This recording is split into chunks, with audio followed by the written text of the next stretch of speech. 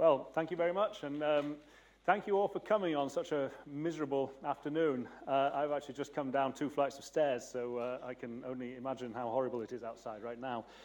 Anyway, yes, is Complex Life a freak accident? I admit it's an argumentative kind of a title, and I will put forward to you a kind of an argument today. These ideas go a long way back in biology, and there isn't an answer as such, but there are viewpoints and there is evidence, and a lot has changed really since 40 years ago when Jacques Monod wrote his famous book Chance and Necessity. Stephen Jay Gould, of course, also wrote a famous book, Wonderful Life, in which he argued essentially that evolution is contingent on all kinds of chance events, and he argued specifically around the Cambrian explosion and the origin of animals and so on. But basically, if you wound back the clock back to that time and then set it rolling forward again, he argued that you would not find the same kind of animals that we see today. Now, today I want to talk about a much earlier period of evolution, the origin of complex life, rather than animals specifically. But on the other side of that, Simon Conway Morris, he was actually essentially made famous by Stephen Jay Gould's book, Wonderful Life, but he never really took very well to that, and he argued quite the opposite point, that contingency is a fairly small factor in evolution and that convergent evolution, it dominates. Convergence is essentially to do with engineering principles and the likelihood that there's constraints on natural selection forcing it to go the same way multiple times. And Conway Morris actually argues that you'd end up with something like humanity again, right down to 4 fingers and a thumb and so on. Christian de Duve as well has argued essentially that the power of natural selection forces life in certain directions, and that there's an inevitability about the direction of evolution. Well, that does beg the question, which SETI first addressed 50 years ago, the search for extraterrestrial intelligence. It's known as the Fermi paradox. Fermi, the physicist, of course, who was a bit of a believer in extraterrestrial intelligence, but asked this question, well, where are they then? His colleague, Leo Szilard, said he was Hungarian-born. He said, in fact, they're among us. They call themselves Hungarians. But still, 50 years later, we just haven't seen anything from SETI or more recently even the discovery of Earth-like planets, in inverted commas, like Kepler-22. There may be plenty of bacteria out there. Who knows? But what are the chances of intelligent life, complex life, evolving elsewhere in the universe? Well, if we can't find it by looking out, perhaps we can look in at life on Earth as we know it. And there are some paradoxes, really. This is a tree of life, as you'd find in any textbook. And you can see it's immediately unexpected, if you're not familiar with this kind of thing, that there are 3 big groups here. There's the bacteria, and you can see what they look like. We're familiar with things like E. coli and so on. Then there's this other group. They look a lot like bacteria. They're called archaea. They're also prokaryotes. They look very similar. They're almost indistinguishable, in fact, in terms of electron microscopy. But in their biochemistry and their genetics, they're really rather different. And then you have the group that we belong to, the eukaryotes. And you can see immediately looking at this that all complex life as we know it, all multicellular organisms, all animals, all plants, fungi, algae, and so on, they're in just that tiny little group. If I could use the cursor here, this tiny little group here. So the question is, well, what happened down this part of the tree of life? Why is it that after 4 billion years of evolution in practically infinite populations, you get just these tiny cells, bacteria, archaea, and really nothing much more morphologically complicated than that? In terms of their biochemistry, in terms of the genetics, they're ingenious, but in terms of their morphology, they appear to be really quite stunted. So what was happening? That, I should say, is true at the cellular level. It's not just true at the level of elephants and so on. It's true, this is a fairly bog-standard single-celled alga, Euglena, and this is roughly to scale. This is one of the more complex prokaryotes, bacteria that you find around, these planktomycetes. This is roughly to scale. Now, these planktomycetes have a number of properties which have been said to be relatively complex for bacteria, but you can see there is just no comparison really at all there. So eukaryotes, even at the level of single cells, are enormously more complex than bacteria. And it's very difficult to tell between them. If you were to look down a microscope at these 2 cells, most people would barely be able to tell the difference. Most non-biologists, indeed a lot of biologists, would not be able to tell you what kind of cell this is. In fact, it's a paramecium, so it's a single-celled protozoan.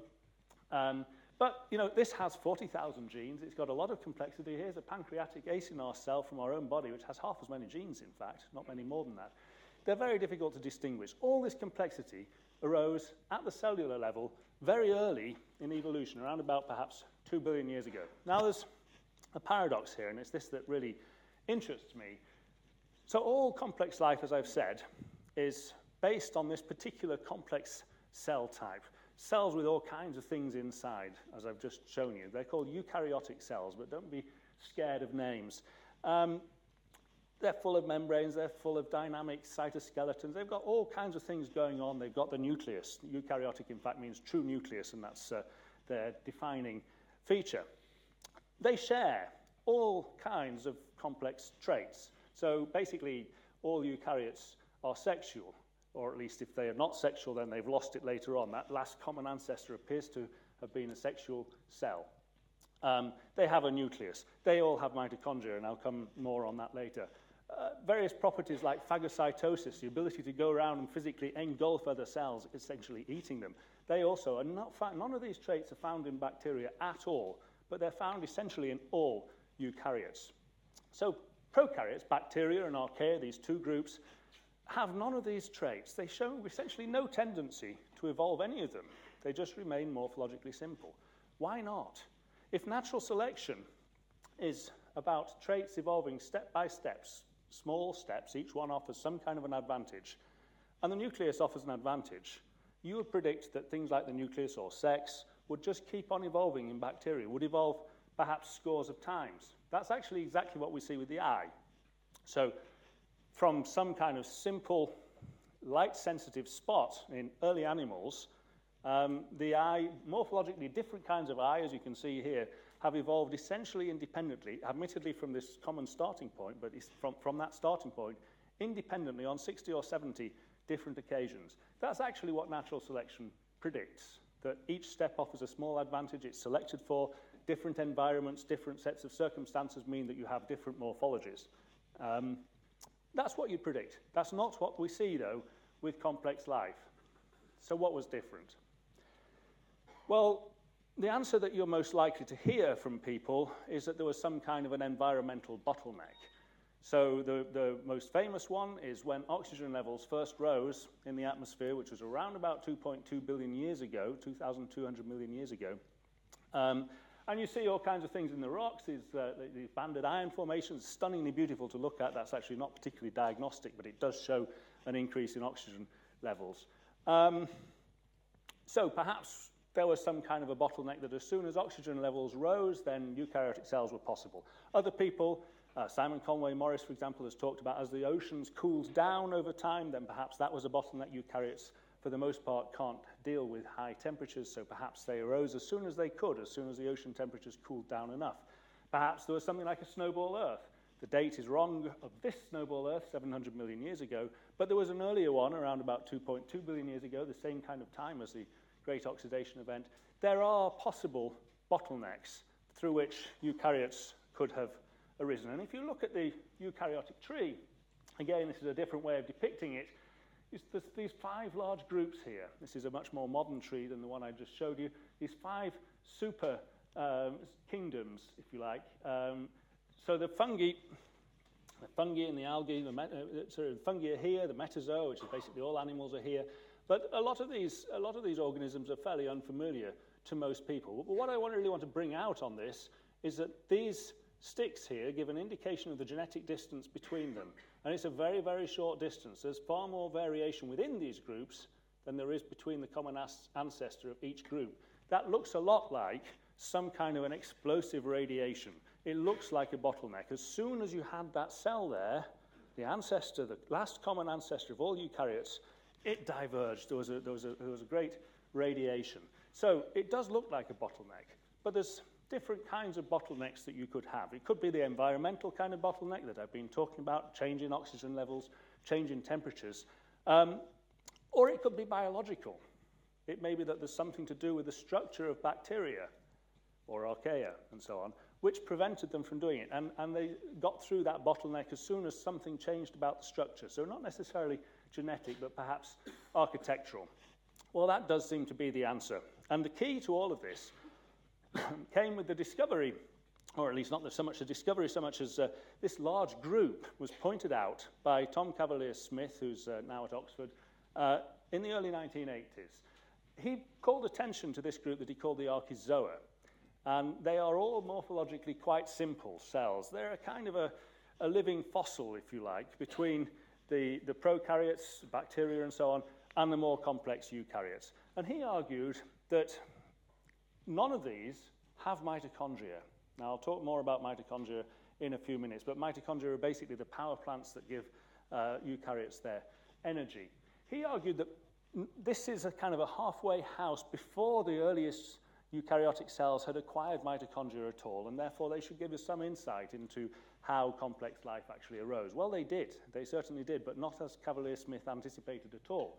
It turns out, having spent 20 years now studying these in a lot of detail, both in their structures and also in their genetics, that all of them had mitochondria in the past, and they lost them. They became converted by reductive evolution, by specialization, into other organelles. So in the case of Giardia, for example, which is a parasite that causes all kinds of stomach upsets and so on, they've got these little organelles called mitosomes that are almost certainly derived from mitochondria. Trichomonas has hydrogenosomes and so on. Again, they appear to be tiny organelles that have derived from mitochondria.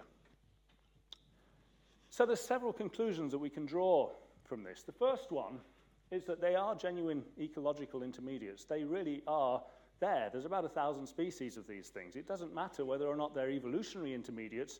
They haven't been outcompeted to extinction, which is exactly what you'd predict if the bottleneck was environmental. So they're still there. It's not as if there's some change in the environmental circumstances that allow eukaryotes to flourish, and then the sophisticated ones that already exist outcompete everything else, which is less sophisticated. These things are less sophisticated, but they're there. There's 1,000 species or more of them, and they're doing perfectly well. Every one of these 1,000 species of Archezoa arose from more complex ancestors. They evolved by reductive evolution. A lot of them are parasites, and they've specialized to a particular niche, but that doesn't account for all of them. But it's an interesting thing that all of them had an ancestor that was a lot more complex than any known bacterium. In fact, it was basically from that same last eukaryotic common ancestor that was already a complex cell. And then the third point from this is that because all of them turn out to have had mitochondria and then lost them, that last eukaryotic common ancestor must have had mitochondria. And that begs the question, was the acquisition of mitochondria and the origin of the eukaryotic cell one and the same event? Now, for those who are worried by words like mitochondria, which I wrote a book on them, and I called it Power, Sex, Suicide, trying to sex them up. And it kind of backfired on me a little bit because people are nervous to be seen. The kind of people who want to read a book about mitochondria are usually quite nervous to be seen on the tube reading a book called Power, Sex, Suicide. And someone actually did a review of it, and they said, well, I gave up smoking on reading Nick Layton's first book on oxygen, so I approached his book on sex with some trepidation. Anyway, the mitochondria were first discovered by this guy, Richard Altman, back in 1895. And he came up with a particular way of staining them, which in fact dissolved essentially all the rest of the cytoplasm. So this is what he saw. These are his original drawings from 1895 using a camera lucida. And they really are stunning images. He thought that these were the elementary organisms and that cells themselves and whole organisms were actually built from these elementary organisms, which he never called them mitochondria, but that's what he was looking at down the microscope. In fact, he was made a laughing stock, he was ridiculed, and he became very reclusive, hid in his own room a lot of the time, eventually became known as the Ghost and died insane in about 1906, and this seemed to have been the fate of a lot of these early pioneers of symbiosis in evolution, the idea that cells interact together and cooperate rather than necessarily just compete. Lynn Margulis, of course, picked up on some of these ideas. She just died a month or so ago. But she had essentially taken up ideas from people like Richard Altman from early in the century and then worked with them. Now, what I'm going to present to you today is rather different from either Richard Altman or Lynn Margulis. But what I want to call attention to is that if all eukaryotic cells have mitochondria, could the acquisition of mitochondria have been that biological bottleneck? Was Altman, in some sense, actually correct? Well, there's a lot of genomic evidence now that suggests that that is actually what happened.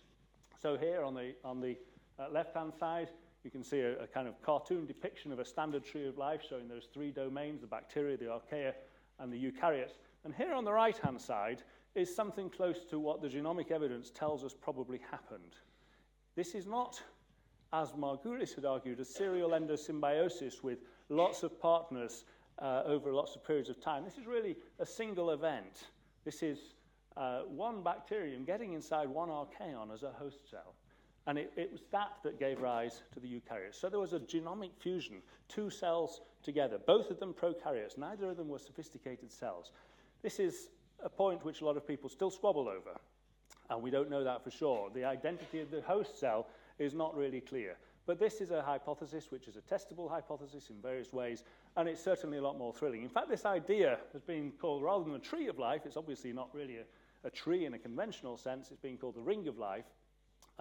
Jim Lake came up with that title. He wrote a paper which he submitted to Nature entitled One Ring to Rule Them All. And Nature accepted the paper but rejected the title, unfortunately. One issue with this idea of some kind of chimeric cell in which the host cell is a prokaryote and not a primitive eukaryote that already have the potential to go around and engulf other cells by phagocytosis is the question, well, how did a bacterium get inside an archaeon? And the answer is, well, we don't really know. But here's one example. This is actually the only example that we know of. This is obviously a very rare event. In all the bacteria that we've ever seen, these are the only bacteria living inside another bacterium. It's not an archaeon, it's a cyanobacteria here. You can just make out the thylakoid membranes in the cyanobacteria responsible for photosynthesis.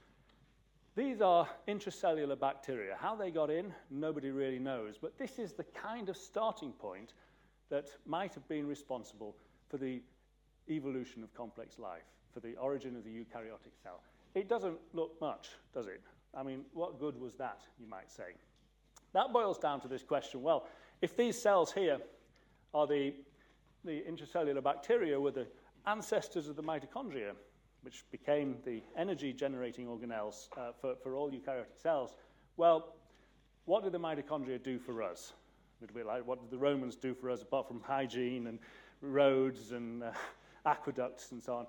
All kinds of advantages have been put forward for mitochondria, what they did for us. Now, I won't really go through that list in any detail, but the trouble with that compartmentalization, they offer internal compartments and so on, aerobic respiration, you can respire using oxygen and so on, protection against oxygen toxicity, or at least even swallowing up all the oxygen to protect their host cell against oxygen. None of them actually work. Bacteria could do all the same things. They can compartmentalize themselves. None of those are really a reason why mitochondria are special and different that bacteria can't do for themselves. Even the speed of respiration, which appears to be the one thing that mitochondria really do for eukaryotes, which is to say, they provide the power for eukaryotic cells to become larger. Well, if you just measure the rate of respiration, you find that bacteria respire faster, around about 3 times faster. That's per gram. And it's that per gram number that I want to touch on now because it's the wrong way of looking at it. If you consider metabolic rate per gram, which is to say oxygen consumption per gram, these are average values taken from the literature of bacteria in red here, compared with single-celled eukaryotes, in other words, algae and protists and so on, the kind of thing I've been showing you, like paramecium. These are all logarithmic scales, so the units are 10-fold gaps between each unit. So this is around about 3 times the rate of respiration in bacteria compared to the average for single-celled eukaryotes. That's per gram. But if you do it per cell, you actually find that it's around about 5,000 times more energy, higher metabolic rate per cell in eukaryotes than you have in bacteria. Now, that's again, it's a logarithmic scale, so it's a 5,000-fold difference. Why? Well, simply because on average, eukaryotes are a lot bigger than bacteria, 15,000 times larger. So you end up with this 5,000-fold difference. So, okay, eukaryotes are bigger. That's what that difference is there. If you look in terms of the amount of DNA, though, you find that that difference has gone. Essentially, what eukaryotes are doing, they've become very much larger, they have a lot more energy, and they're using that energy to support a much larger genome. So in terms of the total amount of DNA, there's essentially no difference in terms of energy per megabase of DNA between the two groups. Well, what happens if we equalize for genome size? That's essentially what I've just done. If you were to consider in terms of number of genes rather than the amount of DNA, eukaryotes are able to carry around about 5,000-fold more DNA or genes than bacteria can. That, as I say, is simply because eukaryotes are that much larger. So if you equalize for cell volume as well, this is what you see. Now, I'll explain how I come to this answer in a moment, but essentially, if you were to expand this tiny bacterium up to the 15,000-fold, up to eukaryotic-sized average cells, you end up with a 200,000-fold difference in energy per gene. That's the real scale of the gulf between bacteria and eukaryotes. It's not in terms of energy per cell, it's in terms of energy per gene. Eukaryotes have got 200,000-fold more energy per gene. Or alternatively, turn that on its head, they could support a genome 200,000 times larger. They don't support genomes that much larger, but they could in principle. So, how did that number, where did that number come from? Essentially, it's to do with the way in which bacteria breathe, respire. They respire by pumping protons, we don't need to know the details of that, across their cell membrane. And that means immediately that they're using their membrane, which is a two-dimensional surface, to generate energy in the form of ATP. And they're using that for protein synthesis, for converting their genes into proteins for living, basically. If you were to double or treble the size of that bacterium, then you have immediately constraints with the surface area to volume ratio, because the volume will increase as the cube, the surface area by the square. And so the surface area to volume ratio halves for every doubling of the linear dimensions. So immediately you have a problem that if you simply expand the bacterium up to eukaryotic size and it continues to respire over its cell membrane, then that's why you get this 200,000-fold difference. It simply doesn't work that way. But that doesn't really explain why can't it just internalize respiration as eukaryotes do inside the cell. That gets around those surface area to volume constraints immediately. So why don't they do that? Well, to cut a long story short, this is paramecium again. These are the mitochondria within paramecium. Every single one of these mitochondria has copies of a genome, the mitochondrial genome. Basically, all known eukaryotes that have mitochondria that are able to use their mitochondria to generate ATP have copies of a small genome. So this is the mitochondrial genome. Now, the idea that I'll put forward to you is that it's the copies of the genome which are critical here. What these cells lack, these are bacteria, and again, this is roughly to scale, they all have internal membranes. They're all capable of internalizing respiration. You can see there, cyanobacteria at the bottom, Nitrosococcus, Nitrosomonas at the top. They all have internal membranes. It's not difficult for them to internalize respiration, but they can't expand up onto that kind of scale unless they have copies of a genome to control respiration. That's the basic idea. And again, just to put this in perspective, here's the cyanobacterium I just showed you. This is Euglena, which is a eukaryotic alga. They basically live by the same mechanism. They both live by photosynthesis, oxygenic photosynthesis. They split water using the power of the sun. But this is the difference in size and complexity. So it's not to do with the niche. It's to do with something to do with the structure of the cell. Now, there's an immediate test case for this. There are, in fact, some giant bacteria around. This is a very good example. This is a Pulipiscium. It's a kind of a battleship of a cell. Here's paramecium. It's dwarfed by a Pulipiscium. You can see E. coli up there with the arrow. It's tiny. This is visible to the naked eye. This is around about 0.6 of a millimeter long. So, I mean, we're still dealing with small objects, but it's enormous compared to single-celled eukaryotes. This is actually even larger here. This is Thiomargarita. It's actually basically a giant vacuole with a very thin film of cytoplasm around the edge of it. But this is a single cell, a single Thiomargarita cell. This is a fruit fly, Drosophila. It's as big as the head of a Drosophila. This is an enormous cell. They are respiring over their plasma membrane in exactly the same way as all bacteria. If you require genes to control respiration, as I've just suggested to you, they must have genes, otherwise they wouldn't work at all. Do they? Yes. This is, again, a Polypiscium. They have as many as 200,000 copies of their full genome dotted right next to the plasma membrane, all the way around the cell.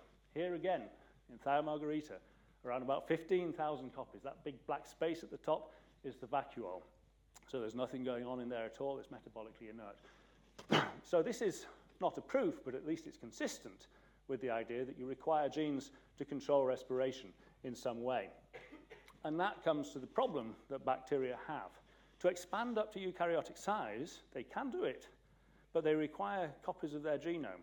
And what they all do is they have copies of their full genome. So they have multiple copies. In the case of a Polypiscium, as I say, around about 200,000 copies of their full genome. Now, these are from measured metabolic rates and known genome sizes. This is E. coli. If you look at the size of the genome relative to the measured metabolic rate, and you take into consideration the number of copies of that full genome, you find there's no difference between E. coli, Thiomargarita, and a Polypiscium. Because they've expanded up, because they have so many copies of the genome, what they are, in effect, is a consortium of multiple cells, each genome controlling essentially the same amount of cytoplasm. So they gain no energetic advantage whatsoever and have no spare energetic capacity to support a larger genome. They can support more of them, but the individual genomes cannot get larger. There's no spare energy there to do that. So that's what the problem is for bacteria. They can expand, but they gain no advantage from doing so. And they then have all kinds of problems in cell division and so on. It's not easy for a cell on the size of a Polypiscium to divide. It's got to come up with a whole new way of doing it. It survives only in very limited circumstances. So a Polypiscium is found only, to our knowledge, in the intestines of surgeonfish, and it's never been found anywhere else. So what's happening in eukaryotes? We go back to this position. Let's take this as the starting point for the eukaryotic cell, bacterium inside another bacterium, or at least an archaeon. What's happening? Well, these are cells, these are bacteria here. Let's say you have a standard mutation which allows, so shown in yellow in the top there, that allows the bacteria that inherit that mutation to replicate a bit faster. They gradually come to dominate. They dominate that population, take over the whole population, essentially. But if the conditions then change, then that whole thing will reverse itself and start to go the other way. So a mutation here will end up going back the other way. What happens over time is that bacteria maintain as small a genome as they can get away with for the most part, but it fluctuates in size. They pick up genes, bilateral gene transfer, they have random duplications in genomes, and they lose genes as fast as they can. But they have a kind of fluctuating genome size, which is a minimum size to remain in a free-living lifestyle. This is what happens if you've got intracellular bacteria, so cells living within cells. You still have a population of them. They still are bacteria. They still behave like bacteria.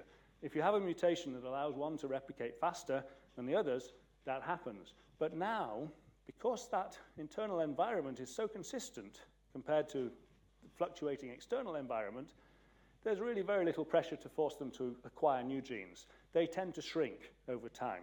Their genome becomes smaller and smaller. And that's exactly what we see. There are hundreds of cases in eukaryotes where you have bacterial cells living inside eukaryotic host cells. So this is different to the origin of the eukaryote, where we're talking about a prokaryotic cell, a bacterium.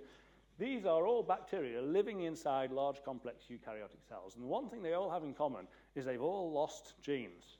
So in the case of Buchnera, the genome size is about roughly half the size of the smallest known free-living bacteria. Rickettsia, again, is very small. Carcinella is the smallest known. It's actually smaller than some mitochondrial genomes. There's a general tendency to reduce complexity of intracellular parasites. It's a well-known trend, and it's explained quite simply by competition between cells within a cell, given that they can get a lot of what they need from the host cell. That's exactly what happened to the mitochondria. It happened over 2 billion years, or thereabouts, and it's left all of these with very tiny genomes, only encoding, in the case of in the case of humans, there's only 13 proteins left encoded by that mitochondrial genome. It varies between different groups of eukaryotes, but basically there are very few genes left there. And the few genes that are left there, as I say, appear to be necessary. They appear to be required for respiration to work. They allow this expansion of cell volume by around about 15,000-fold, if not more. Now, what that means is that the defining character, I mentioned to you earlier on, the defining characteristic of eukaryotes, which means true nucleus, is the nucleus. Now, what I'm suggesting to you is that it's actually not just the nucleus by itself, but it's the fact that you have two genomes, one of which is the nucleus, which is huge, and the other, the mitochondrial genome, which is necessarily tiny. And it's the very fact that the mitochondrial genes are tiny that allows the nuclear genome to be so large. So if you were to take a kind of a random walk through a population of E. coli cells, you'll come across a similarly sized genome, nucleoid, at around about the same distance from each other as you walk through this population of cells. If you were to do the same thing through the cytoplasm of Thiomargarita here, you'll find exactly the same thing. You'll come across a similarly sized genome at a similar distance. Each genome controls a similar amount of a similar volume of cytoplasm. If you were to do that through a population of Euglena, though, what you'd see would be one enormous nuclear genome, followed by, these are the tiny mitochondrial genomes in DAPI staining. They're even smaller than that. This is just a depiction. And then as you get into the next cell, another massive genome. So what really happened is that you have multibacterial power supporting each cell. But if it was simply multibacterial power and each bacteria was not kind of pared down, there would be no advantage. It's the very fact that these multibacteria have lost pretty much everything that they had as bacteria and have dedicated their full resources to the good of the host cell, in effect, that the nuclear genome, all this multibacterial power can be dedicated to supporting a very large nuclear genome. And it's very easy to show that as well. If you take this into consideration, this is what I've already shown you here, energy per genome in bacteria. And here it is. Again, this is a logarithmic scale, so 3 or 4 orders of magnitude difference. So this is Euglena again, as we've been talking about. This is Amoeba proteus, which is a large amoeba. Again, taking into consideration the fact that a lot of the time they have more than one nucleus, and so more than one copy of their own genome. But still, you see a difference of 3 or 4 orders of magnitude. And this is, again, exactly what you see if you look across the whole kingdom. This is the genome size range for bacteria and archaea. Again, the logarithmic scale. So protozoa, protists and so on, have genome sizes around about up to 4 orders of magnitude more than the largest known bacterial and archaeal genome. The same goes for basically all eukaryotes. We're up 2, 3, 4, even 5 orders of magnitude in terms of the number of genes. And this, I think, boils down to the fact that they've got the energy to support it, simply because the mitochondria have lost their genes. And the only reason they could lose their genes was that they were cells within a cell. So to summarize and finish, bacteria are small, simple. They're able to support a genome which is perfectly large enough to do what they need to do, in fact, with a great deal of metabolic sophistication. But they can't get very much larger. If they get larger, they have these surface area to volume constraints. They begin to lose control over respiration unless they have multiple copies of a genome. If they have multiple copies of a genome, then they get no advantage in terms of energy per gene or the genome size that they're able to support. They're simply left with this sticky situation that they have multiple copies of a complete genome. It's only when you have a population of cells within a cell that can compete among themselves that allow loss of DNA from all of these, and the cell as a whole carries no more DNA than that cell as a whole. It's just that you have this genomic asymmetry, that here you have tiny genomes energetically supporting a massive genome. In the case of giant bacteria, all the genomes are exactly the same and are necessarily reasonably small. So, is complex life a freak accident? Yeah, I reckon. Just to recapitulate the argument, internalization of respiration is necessary. And only endosymbiosis is able to do that, because endosymbiosis gives you a population of cells that compete among themselves within a large cell, and that allows the nuclear genome to expand. And that's basically, I'm not suggesting that this has driven evolution towards complex life. What I'm suggesting is it has permitted it. It has allowed the acquisition of lots of DNA, large numbers of genes. It's the raw material for future evolution. Endosymbiosis, which is to say cells within a cell, is common within eukaryotes that can go around and physically engulf other cells. but we know of only one example in prokaryotes. And one thing which is clear from studying the eukaryotic cells themselves is that the relationship between the mitochondria and the host cell is fraught. It is difficult. It's not easy to get that right. So not only is it very unusual to see bacteria inside bacteria, but the relationship of a cell living within another cell is very hard to get right. And so I would argue that these are essentially bioenergetic principles and so are likely to apply to anywhere else. Bacteria may quite well be quite common throughout the universe, but it requires some kind of a contingent event. It's not simply natural selection acting on random mutations in a large population of bacteria that inevitably gives rise to complex life. It requires this contingent event, which not only is rare, but even when it's happened, is difficult to get it right. So don't panic, as the Hitchhiker's Guide to the Galaxy says. We're unlikely to have to suffer Vogon poetry reading sessions. We're unlikely to meet aliens. I would say that this is probably the reason why SETI has so far been unsuccessful. I'm not suggesting that we should abandon the search. These are ideas, and the point about science is ideas need testing. Arguments are valuable, but what they should do is set up testable predictions and hypotheses and so on. And there are a number that derive from this, and that's what I'm spending my time working on. I remember that Darwin described the origin of species as one long argument, and these are the kind of arguments that I think we need to bring to bear in terms of not only whether life is common, complex life is common throughout the universe, but also the kind of properties that we would expect it to have. Would they be similar to the kind of properties we see on Earth? I think the answer is yes, they probably would be. Anyway, on that note, I shall say thank you very much.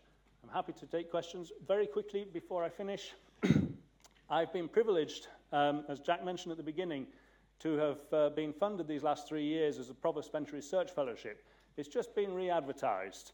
I'm not eligible to apply, unfortunately, but if you're at UCL, you are eligible to apply. It's 3 years of funding for really transformative research.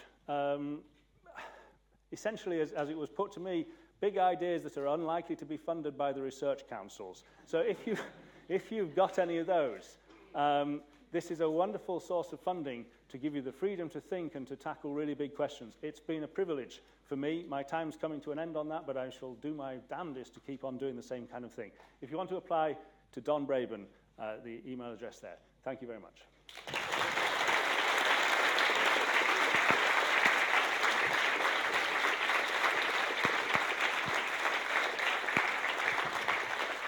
Thank you, Nick, for talking on really what is a very big idea. We do have a minute or two for some questions. If you do have one, someone at the front, if you could wait for a microphone so that they can hear you on our online audience. Thank you. Nick, the internal structure of eukaryotic cells, it sort follows the endosymbiosis with prokaryotic cells. Is the case for the nucleus as well? Is what, sorry? Is it the case for the nucleus of the eukaryotic cell? Was it a bacterium? Well, again, there's no agreement on that. It's highly unlikely that it was a bacterium, if only from the morphological structure. The structure of the nuclear membrane is basically a series of folded, squashed bags with pores between them. And it's not the mitochondria, the chloroplasts, and so on, have essentially a cell-like structure. The nucleus does not have a cell membrane structure at all. It's something different. It's also derived from the endoplasmic reticulum, and I would say it's not an endosymbiont.